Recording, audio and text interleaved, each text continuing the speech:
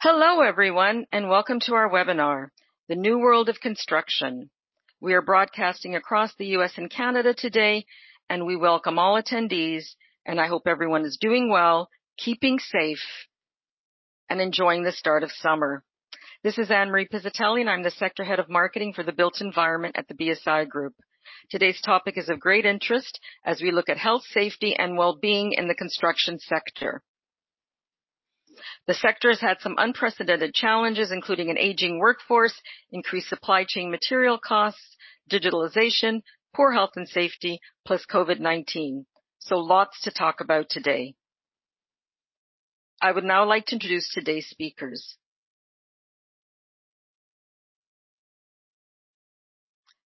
Kate Field, Kate Field is the Global Head of Health, Safety, and Well-Being at BSI. Javier Alcaraz is the Managing Principal, National Safety Practice Director at BSI. Please welcome today's speakers, Kate and Javier. Hello, guys. How are you doing? Greetings, everyone. Hi, Anne-Marie. Hi, everyone. It's great to be here. Great. Great to have you guys here to speak today. Now, a little bit about BSI. Our purpose is inspiring trust for a more resilient world. We help to shape and guide innovation through improving and standardizing business processes, products, and services to enable advancement. We are independent and free from any outside influence, as all profit is reinvested back into BSI to help us to continue to support and drive further change and innovation. Prior to COVID-19, health and safety was already a key priority for all involved with construction and buildings and infrastructure. This now becomes an even more critical objective, and we'll talk about that today. BSI has a unique enterprise-wide breadth of health, safety, and well-being services and solutions. I will speak a bit more about BSI solutions before the close of the webinar today, but of course we've got standards, digital tools, consultancy, certification, product testing, customized audit, training and qualifications, just a full solution portfolio that we can offer all of our clients. But I'll speak a bit more about that later on today. I would now like to hand over to Kate Field. Lovely. Thank you, Anne-Marie. And yeah, great to see so many on the call today. And hopefully you'll find this really informative. So I'm just going to set the scene. And Anne-Marie alluded to it in her introduction.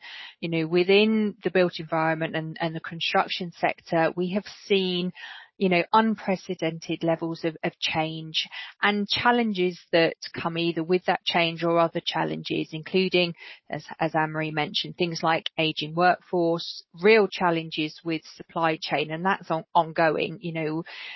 When COVID-19, which has been a big challenge for the last 18 months hit, there were supply chain challenges, but that is still impacting the construction sector. The resulting changes in material costs, and that goes on anyway over time. Digitization and opportunities around the use of technology.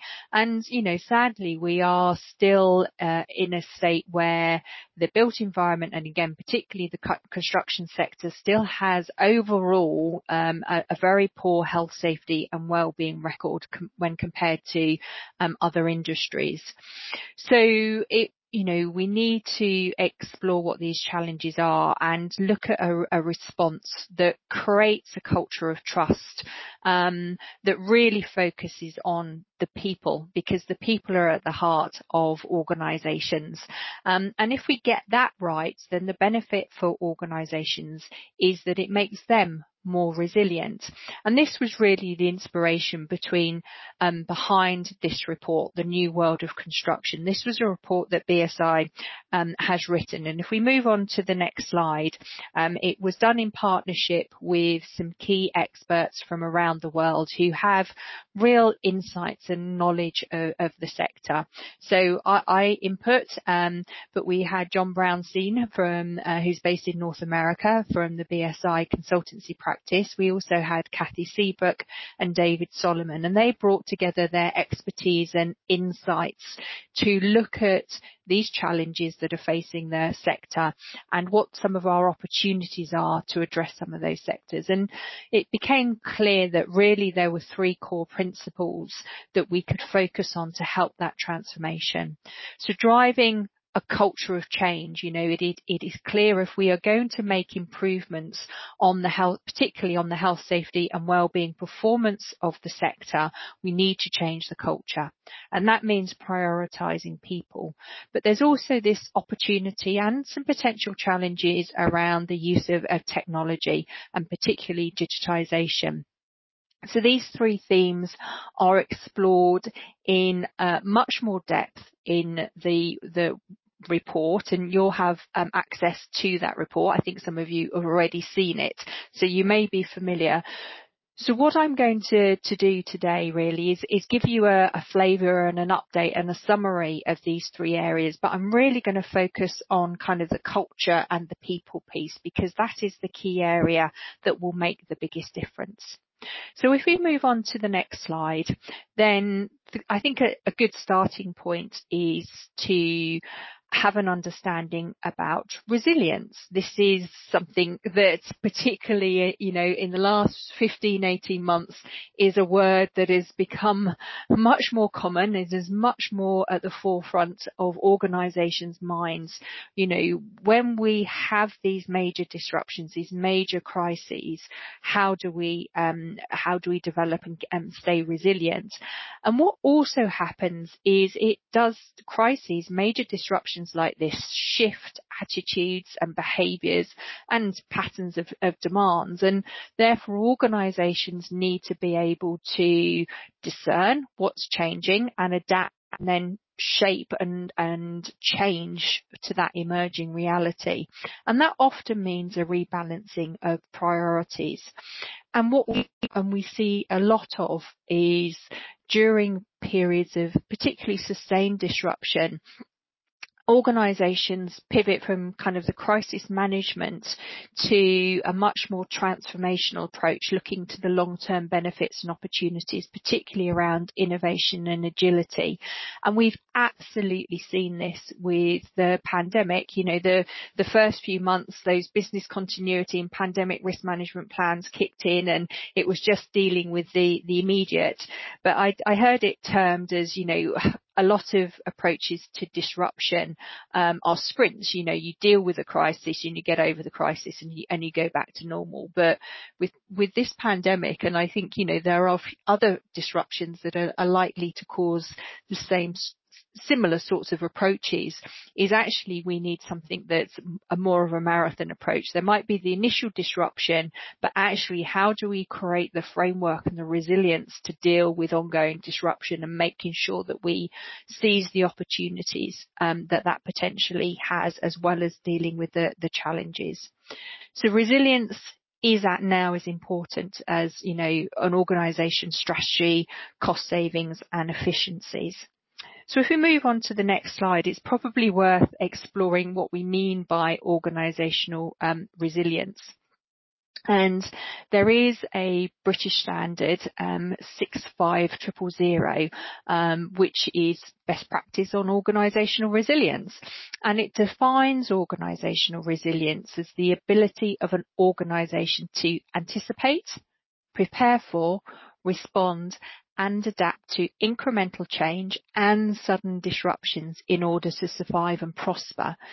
So I think this is a great definition. It really captures all of these key points. You need to try and be identifying potential disruption and prepare for it, and then obviously respond, but also adapt to, again, what the opportunities or challenges may be. And sometimes, as it says in the definition, that might be incremental or it might be sudden. And it's about creating the framework and the processes to not only survive but also prosper when that disruption happens.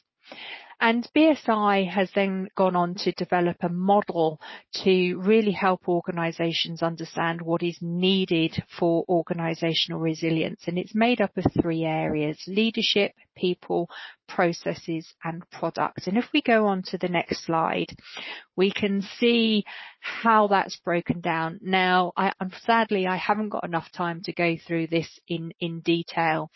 But you can get a sense of it, like all things, it's got to be driven by leadership. They've got to have the right skills. They've got to have the vision and the purpose, and then put in place the resources, the financial planning to deal with that.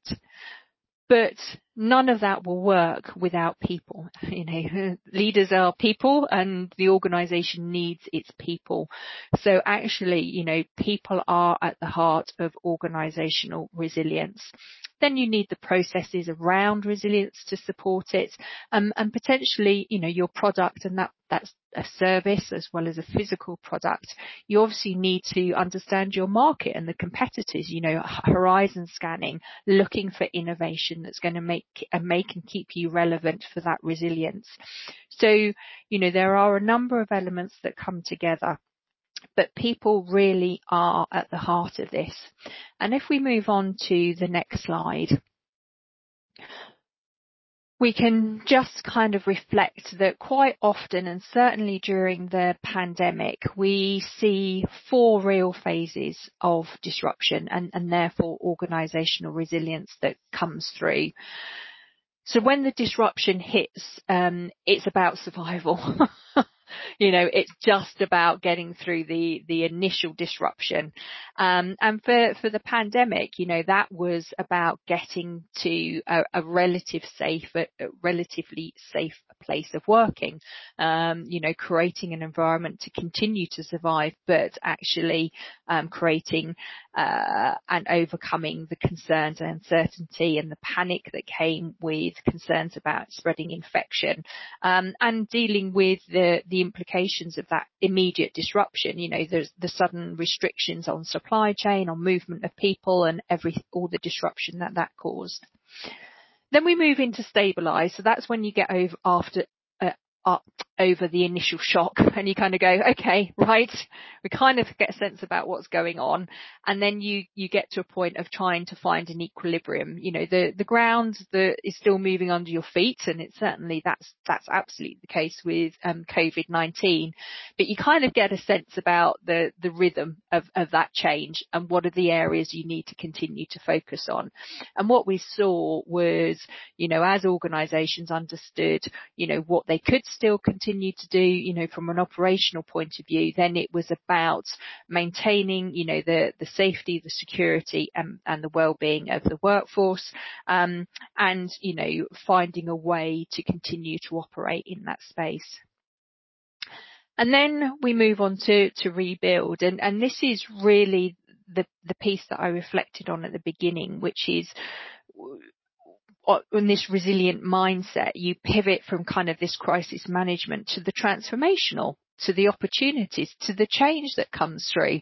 And that's what happens in the rebuild. You're setting a revised course, we use the frame with pandemic, the next normal. I don't think there will be a next normal. I think, some of the parameters for working life and the way we operate will change forever.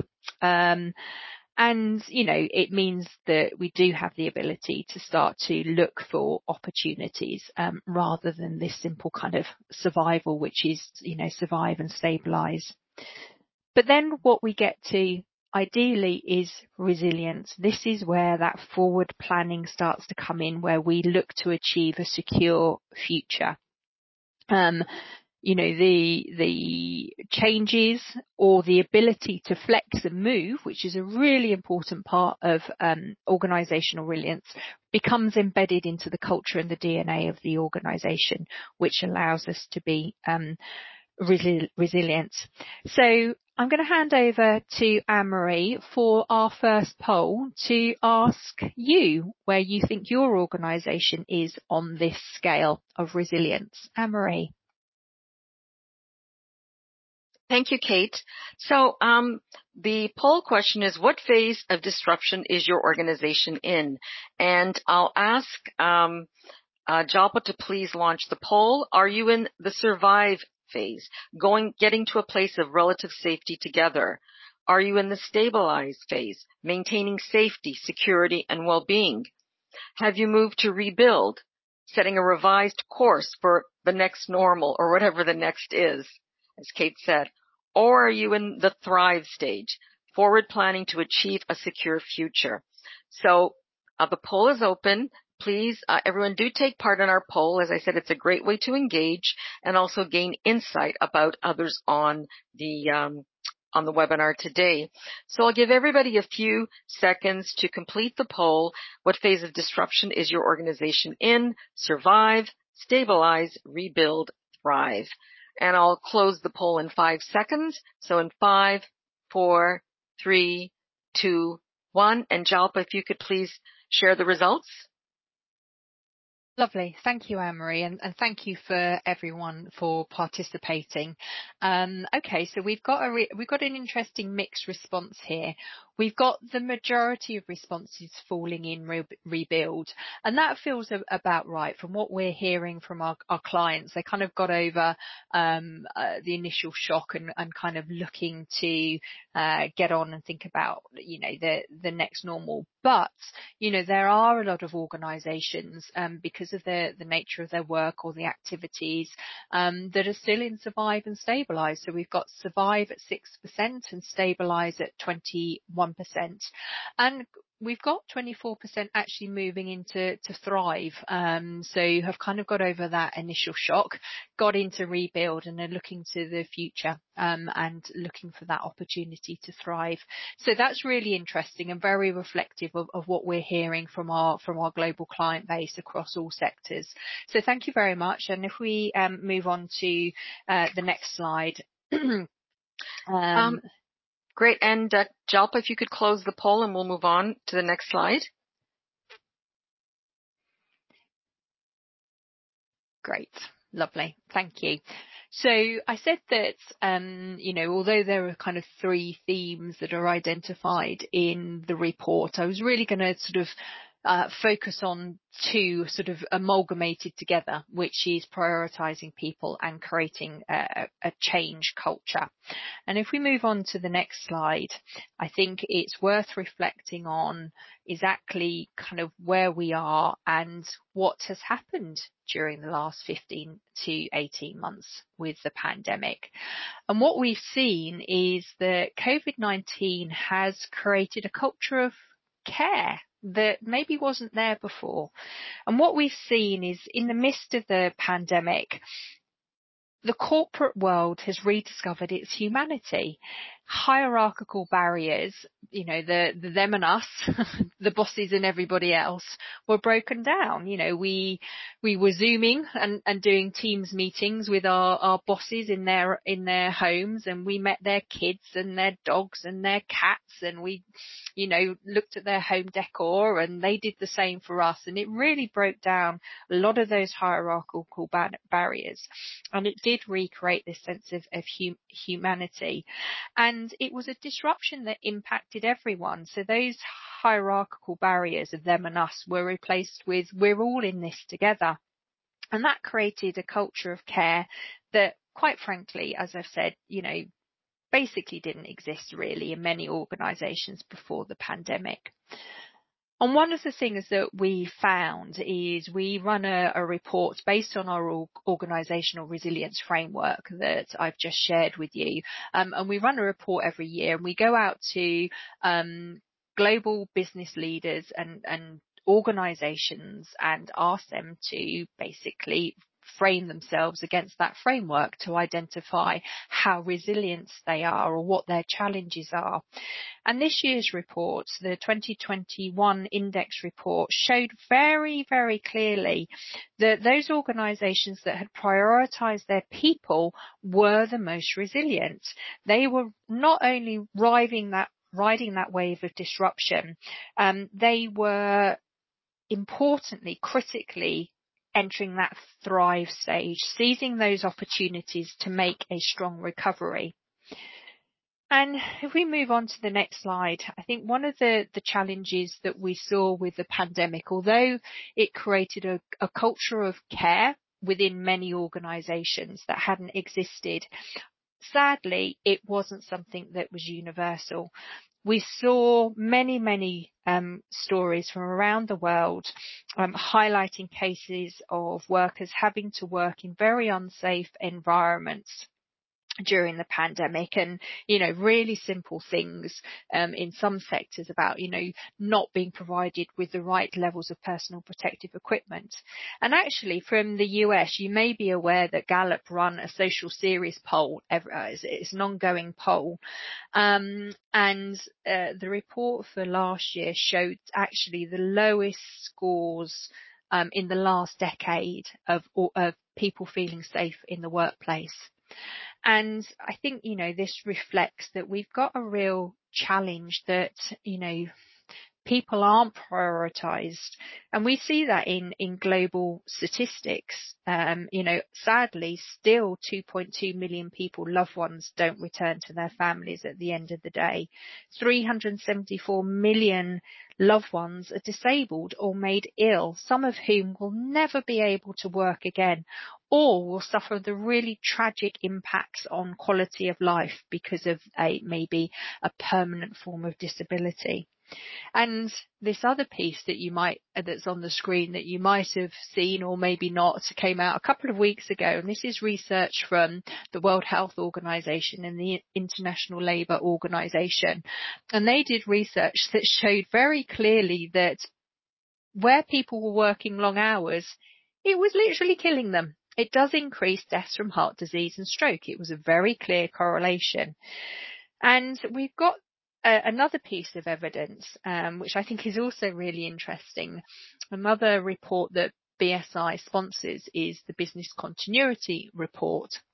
And we do this every year. It's a horizon scan looking at what organisations have been facing in terms of disruptors. It looks at what has been the biggest disruptors for the last 12 months and then asks organisations to predict what the biggest disruptors will be for the next 12 months. And what's really interesting, the pandemic aside, is that for the last 3 years, the top disruptor within the year has been health and safety incidents. But when organisations answer the question about what will be a disruptor for the coming 12 months, health and safety doesn't even make the top 10. So here we've got, clear evidence that health and safety performance and disruption is an issue for organisations, and yet they're just not thinking about it. And I call this the corporate blind spot. And the reality is that, profit is the priority, and people are still often seen as a begrudged profit-making commodity. So for the culture of care to emerge during the pandemic, we've actually had to see a more important cultural shift start to happen, which, if we can embrace it and embed it for the long term, has really powerful and exciting benefits for individuals and the organisations they work for. The challenge, though, is with acknowledging this shift that has happened and to admit a really uncomfortable truth, that something was missing before, and the thing that was missing was trust. The COVID-19 pandemic has highlighted that organisations simply didn't trust their people. So if we move on to the next slide, let's unpick that a little bit more. I think one of the things that's really interesting, although organisations would never admit to this lack of trust, it's evident in the business challenges that organisations face. Restricted growth, poor productivity, ongoing issues with quality, challenges with recruitment and retention, a lack of innovation, this ongoing issue that we're not able to improve performance in terms of health and safety, levels of complaints, increase in reports of stress and burnout.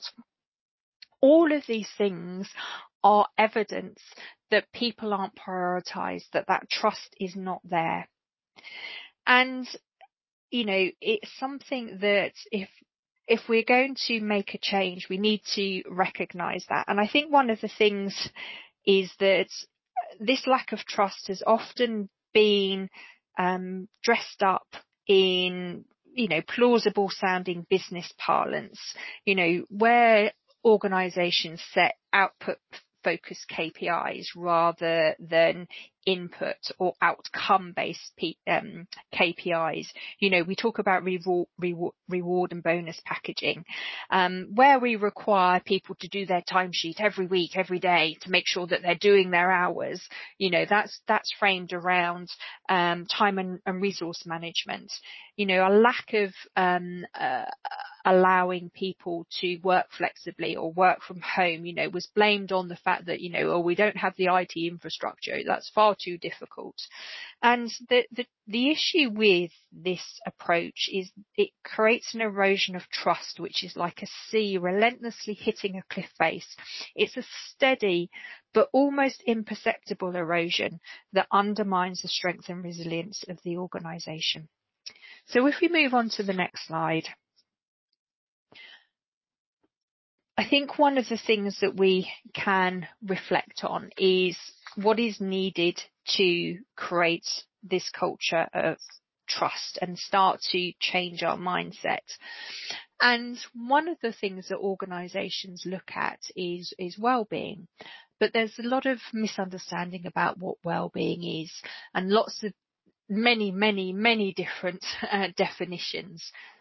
But there is a new definition of workplace wellbeing, which I think actually frames it very well and very accurately. And that's from the new international standard on psychological health and safety risk, ISO 45003. And it defines wellbeing as the fulfillment of the physical, mental, social and cognitive needs and expectations of a worker related to their work. And you can see, it's more than just physical, it's mental, it's social, it's cognitive. But the key piece, and this is something that is consistent across most definitions of well-being, it's about creating the right conditions for fulfillment. And if you do that, if you create the right conditions, you unlock an individual's potential. And in return, you get a much more resilient organisation. But in order to create that fulfillment, you've got to change your culture and create trust. So if we move on to the next slide. One of the things that we see, trust is always there. It's not something that's never there, but it can be eroded, as I've talked about, or misplaced or enhanced. But one of the things that we see as a way of undermining trust, and this is a particular concern for the built environment and construction sector, is around diversity. And actually, a lack of diversity and not creating the right culture that is inclusive will undermine this culture of trust and any positive culture that you are trying to create. And fundamentally, it can also increase risk within an organisation, physical, mental and cognitive risk. And what's really important and what's often overlooked is that actually it can reduce innovation. There are many studies, really robust evidence base now that shows that the more diverse an organisation, the more innovative it is. So actually, if you don't embrace diversity and create a culture where you can have a diverse and inclusive workforce, then you are actually going to limit your ability to look and move into that thrive stage by looking for those opportunities for innovation. And of course, there are a number of statutory requirements around diversity and discrimination and inclusion. And if you're not taking the right steps, then you may be open to legal challenges.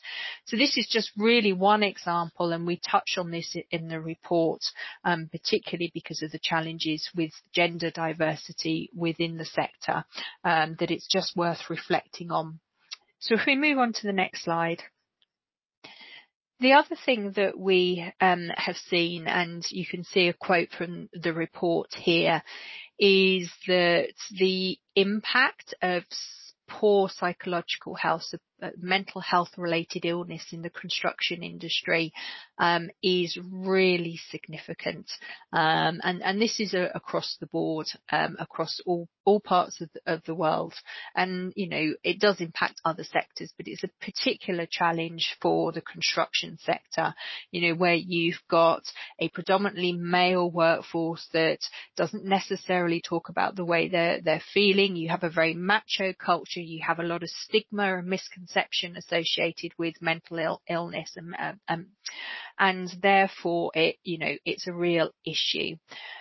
And psychological health and safety, and particularly the negative outputs of that, so work-related stress, burnout, anxiety, and depression, have been impacting the sector for a number of years. But it's clear that, again, part of the positive impact of COVID-19, this culture of care, is it has raised awareness of the need to help and support individuals in terms of their mental health, but also address those psychological health and safety risks that arise at work and actually take positive actions to prevent and mitigate them. So if we move on to the next slide. What do we need to do to start to move this change, to create this culture of trust that prioritises people? There are a number of points. The first point is we need collaborative and communicative, emotionally intelligent leadership. We need a diverse, inclusive and ethical workplace relationship, which is based on fairness and respect.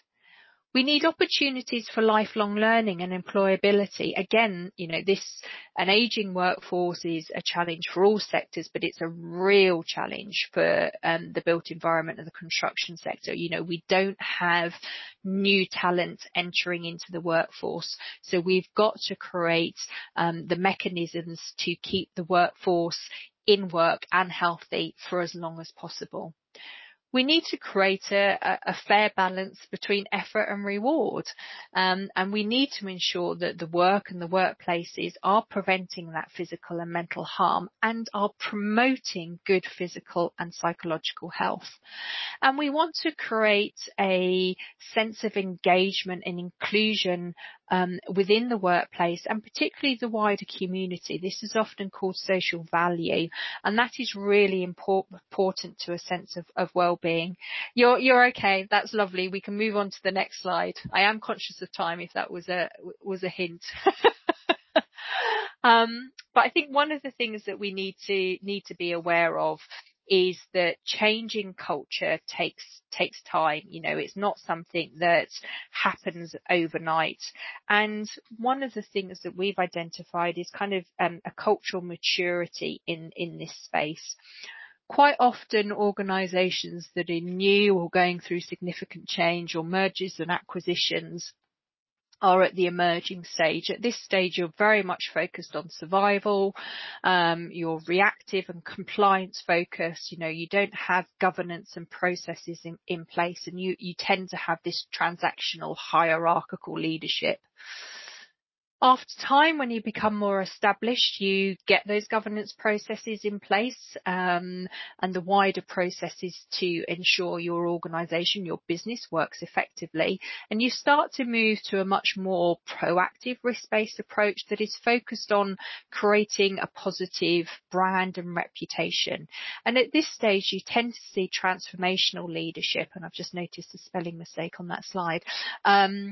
And this is where you have leaders that are, creating a vision and a mission for the organisation and for people to get behind.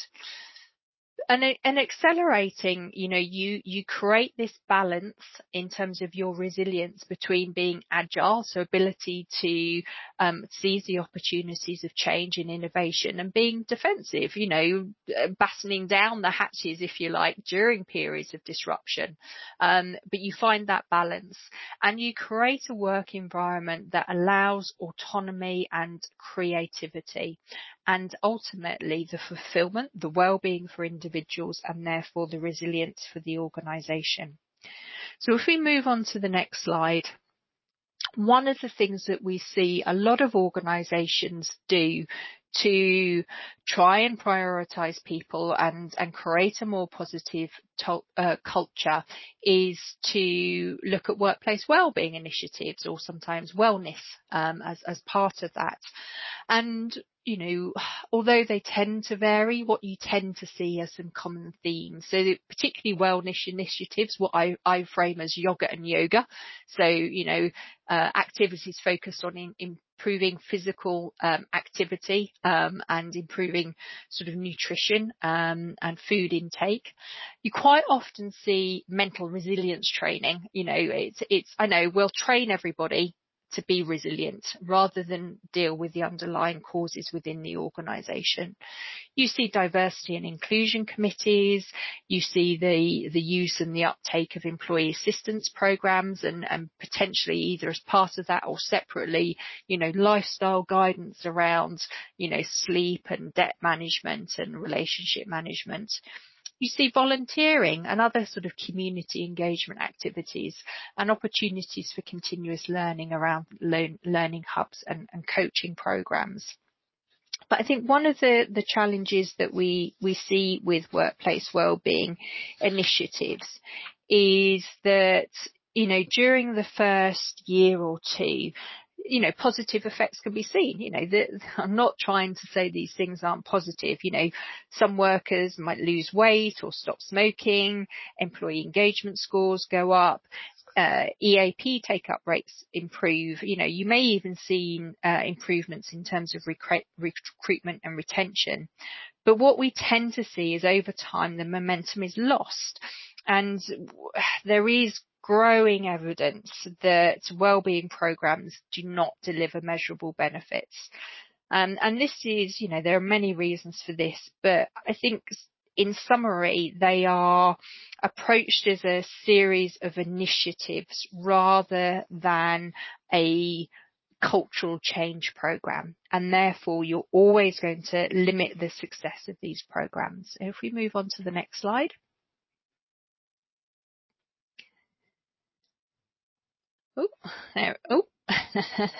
Next one. Hi there. There we go. Okay. There you go. And it brings us to our next poll. Thank you. Thanks, Kate. So our next poll, what has been the impact of your workplace well-being programs? Kate just went through a few different types of scenarios with workplace well-being programs. And the responses are don't know, we don't measure it, just started, increased employee engagement scores, initially positive, now engagement has dropped off. So let's all take part in our poll. What has been the impact of your workplace well-being programs? Again, don't know, we don't measure it, we just started, increased employee engagement scores, or initially positive, now engagement has dropped off. So I'll give everybody a few seconds to complete that poll. And then I'll give you 5 more seconds and we'll share the results and Kate can comment. So in 5, 4, 3, 2, and 1. And now we'll share the results and let's see what our audience says. Okay, great. Well, thank you, Anne-Marie, and thank you for everyone participating. Okay, so we've got a fairly even split really across all areas. So we've got 21% don't know, which suggests simply don't know. We've got 25% that's saying they're not measuring the impact. We have 8% that are saying they haven't started on a workplace wellbeing program. We have seen, interestingly, as I mentioned, 25% see an increase in employee engagement scores, which is really common. But then we've got what we start to see, and evidence is showing us now, 21% have said that it was initially positive, but now engagement has dropped off. So I think that's really reflective of the journey and the maturity of workplace wellbeings and on the journey organisations go on. So thank you very much. If we can go back to the presentation, that will be lovely. Thank you. And I'd like to kind of bring all this together into a single best practice model. This is a new best practice model that BSI has developed and has launched this week. So congratulations, you are some of the first people in the world to hear about this model. And it's prioritizing people model. It's about creating and what is needed to create that culture of trust, those elements that are needed to create individual fulfillment, that workplace well-being that will then drive organizational resilience. Now, sadly, I haven't got time to go all the way through this model today, but what you can see is that it is framed and sort of adapts the needs framework of Maslow's hierarchy. You know, it sets out 3 stages: your basic needs, then your psychological needs, and then your fulfillment needs, and supporting that then on the other side of the 16 elements that are needed to create that culture of trust. And it's really important to understand that this model is intended to be applied to achieve significant cultural change. It is not a set of initiatives, tick box exercises to, you know, tick your box for corporate social responsibility. It's about restructuring corporate DNA to create that culture of trust. So if we move on to the next slide, as I said, sadly, I haven't got time to take you through the model, but there is a white paper that has been published with the model this week, prioritizing people white paper, and this goes over and goes into more depth a number of the areas that I've discussed today, and then goes on to explain the model, and in particular those 16 elements that are needed to create fulfillment and deliver that organizational resilience. And when you get your recording and email following today's webinar, you'll get a link to access that white paper and find out more. So if we move on to the next slide. I just want to touch really quickly, and I need to hand over to Javier, on the third theme of the report, which is strategic digitization. And if we move on to the next slide, you know, it is clear that there are a number of opportunities that technology and digitization can bring to the sector and to improve and enhance occupational health and safety. You know, the use of smart tech and wearables, you know, robotics and drones, which means that people don't have to work in unsafe environments. You know, the use of 3D printing, you know, off-site build means that there are less people on potentially dangerous, construction sites. You know, there are a whole range of opportunities. But one of the things that we need to bear in mind, and this is a kind of a key part with organisational resilience really, if we move on to the next slide, is while we can explore and look to seize these opportunities, we do need to be aware of what the potential implications. And one of the things we're seeing, particularly in the construction sector, as they seize and use some of this technology, and a really good example I saw was utilising CCTV with AI algorithm to identify potential unsafe working practices. And what was failed to be considered was, because that CCTV was then connected into the IT system, those CCTVs become weak spots, and therefore bad actors access that CCTV and got access to the system. And cybersecurity is a real concern around technology and digitization. But if we move on to the next slide, you know, one of the things, and this is where I'm talking about, is, you know, what does this mean for people? How do we prioritize people while we explore the opportunities for digitization? You know, and we need to remember the basics, making sure that we consult and get participation of workforce, we engage with them, we train them on this new technology, we explain it to them, we explain the benefits, to really overcome the concerns that they have. And we need to think about, you know, what are not only the health and safety risks that are potentially prevented by this technology, which is the exciting bit about it, but actually what are the risks that some of this technology takes or brings into us. And nanotechnology is a really good example. You know, it's a new technology, it's being used in a myriad of ways within the sector, but we still don't really understand the full implications from a health and safety point of view of nanotechnology. So we need to take a precautionary approach. And if we move on to the next slide, I'll finish my presentation and hand over to Javier on a final thought. Particularly with the digitization and the opportunities that technology brings, I see a real sense of FOMO, fear of missing out. You know, everybody's worried about missing this great opportunity and being left behind. But I think one of the things and why there's a dinosaur is I want to misquote Dr. Malcolm from the Jurassic Park films, if you are familiar with it. And he said something along the lines of, we're so busy thinking about whether we can, we don't stop to think whether we should. And I think that's a good point for me to stop and hand over to Javier. Thank you, Kate. And thanks for that excellent information. It really sets up my part of the presentation well, because in accordance with that poll, there is you do see some drop off after some time with participation and interest in your well-being programs. So I'll review some tactical approaches and things to consider from a strategic standpoint as well on how you could keep those well-being programs active and engaging for your workforce. In the U.S. and EMEA and most APAC countries, all these countries are really relaxing their pandemic restrictions. They're now allowing workers to come back. And however, more and more employees are really demanding something different from their employers before they return, some type of hybrid work model. In the U.S., we're even getting closer towards an agreement on an infrastructure plan, maybe this week. And if passed, it's going to increase further demands on our already busy construction industry. So before I get started, I'd like to hear from you with a poll. Anne-Marie, if you could start that poll for us, please. Yes, thanks, Javier.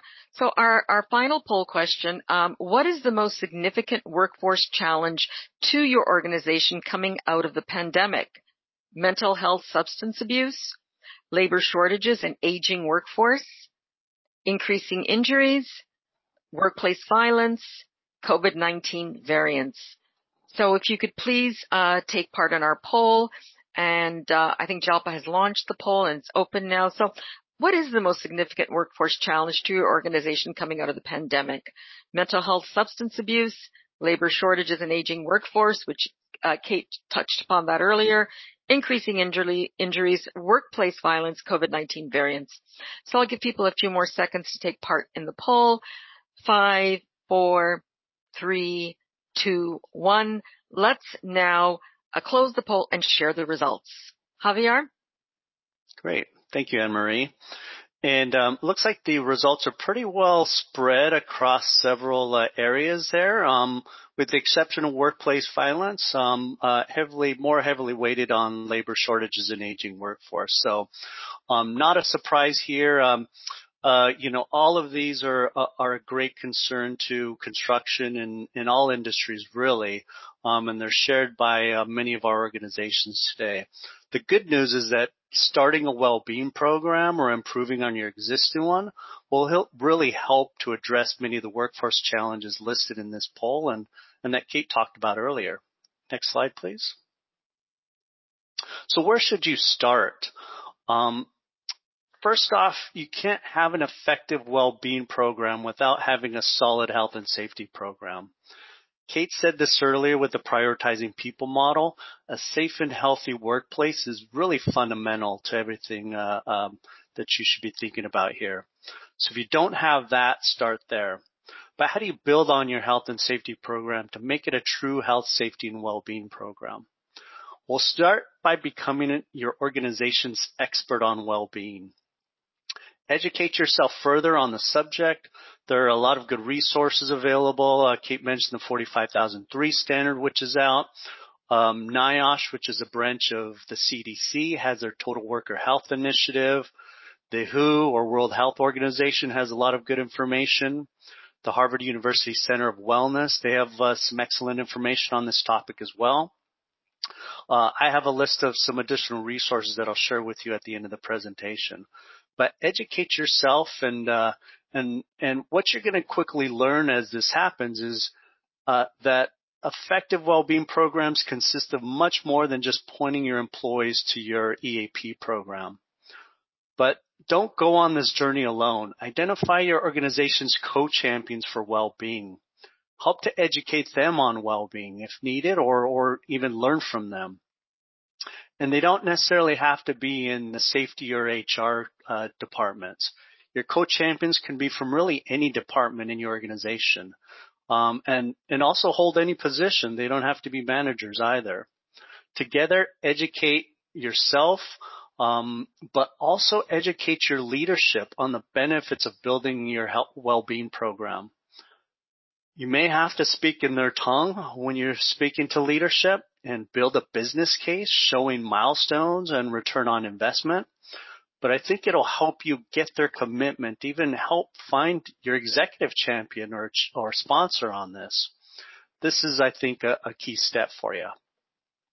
Then form a committee of stakeholders with really equal representation of employees and managers as well. And look at folks from different departments. Then get to know your workforce. What well-being initiatives would really benefit them?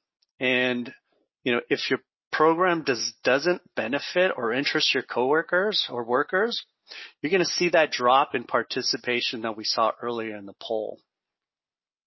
Also, benchmark other best-in-class organizations. It's a good way to get ideas, and then create a vision and roadmap for what your well-being program will look like. But also remember to reference that strong culture of trust in your vision that we talked about earlier.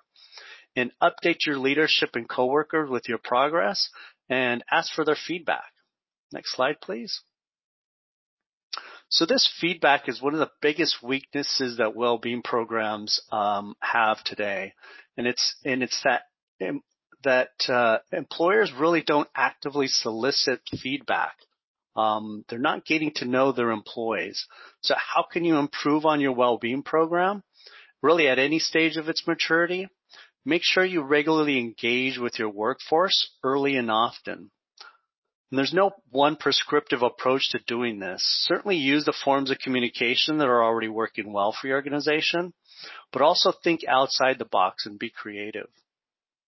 But the most important thing about communication is to be honest and transparent, particularly when it comes to those changes or disruptions to your business that can affect your workforce. This will really help you building that culture of, build that culture of trust. Also look at forming partnerships to improve your health and safety and well-being programs. These can be internal or external. Perhaps you can use other work sites or facilities to join you on this journey. Even use expert consultants that could guide you through the program and build those improvements. There are also groups and associations that focus on many areas of wellness and offer free services and tools as well. Optimize your health and safety program. So one surefire way of improving the well-being of your workforce is to improve on your existing health and safety programs. For example, many organizations promote that they're safety first, but does the business culture truly promote it? So if your top management is not tracking and speaking to safety KPIs along with other business KPIs on a regular basis, try to change this. This is a way that you can drive health and safety program improvements in your organization. Leverage technology. Kate touched on this earlier, but use it to engage your workforce to promote new campaigns around well-being. Your company EAP programs can provide employees access to some amazing online tools and mobile content, but they're rarely used or accessed by employees. So provide them demonstrations, demos of these tools. You could use them during your toolbox talks and trainings, and there are also a ton of free mobile apps that you could look into on wellness. Consider those as well. One of my colleagues just showed me a super simple mobile app that they actually built internally. They called it the How Was Your Day app. They push it daily as a survey, and essentially consists of a happy face, a medium face, and a sad face. And what they do is they ask their employees to select the face that most reflects their experience for the day. It was targeted at a smaller group of employees in a high stress, higher risk group that was injury prone. So, but they did it to keep a pulse on how they were doing. And this idea can certainly be expanded to the greater workforce. And then lastly, make it fun. Build goals and objectives with incentives on participating in your health, safety, and well-being initiatives. Even make it competitive by creating teams or pitting department versus department, particularly for health promotion campaigns like exercise or philanthropy. Next slide. And don't forget why your health and safety programs are so important to your organization. It's becoming very clear that coming out of the pandemic, people are looking for more than just a paycheck. They want more meaningful work. They want to work for an organization that will invest in them and that they can trust. And study after study show that a safe and well workforce is also a happy workforce, which performs at a higher level. And this translates to a more resilient organization, which is good for both your business and your customers. Next slide. And I'll just wrap up with pointing out to some resources that will be available to you, a link to our white paper that Kate mentioned earlier, some infographics, and the next slide has some links from some of the organizations that I mentioned earlier as well. So with that, I want to thank you for your time and turn it back over to Anne-Marie. Thank you, Javier.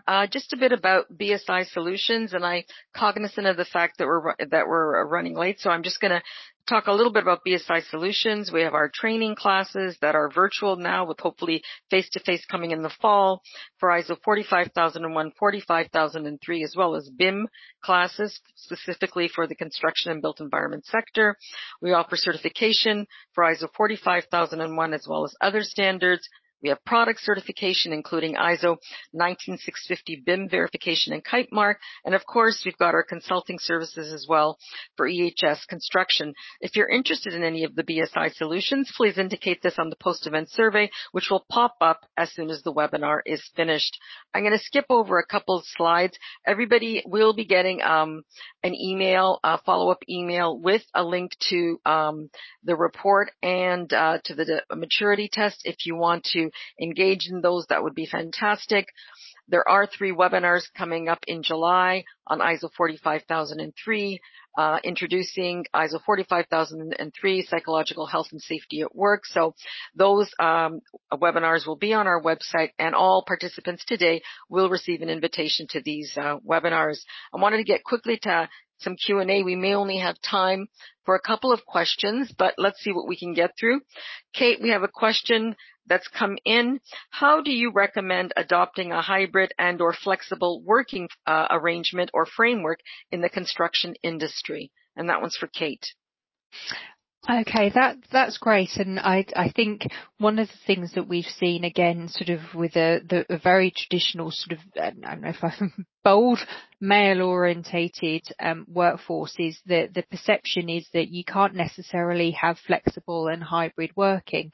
But there's some really good studies going on to explore actually how this is possible, even on construction sites.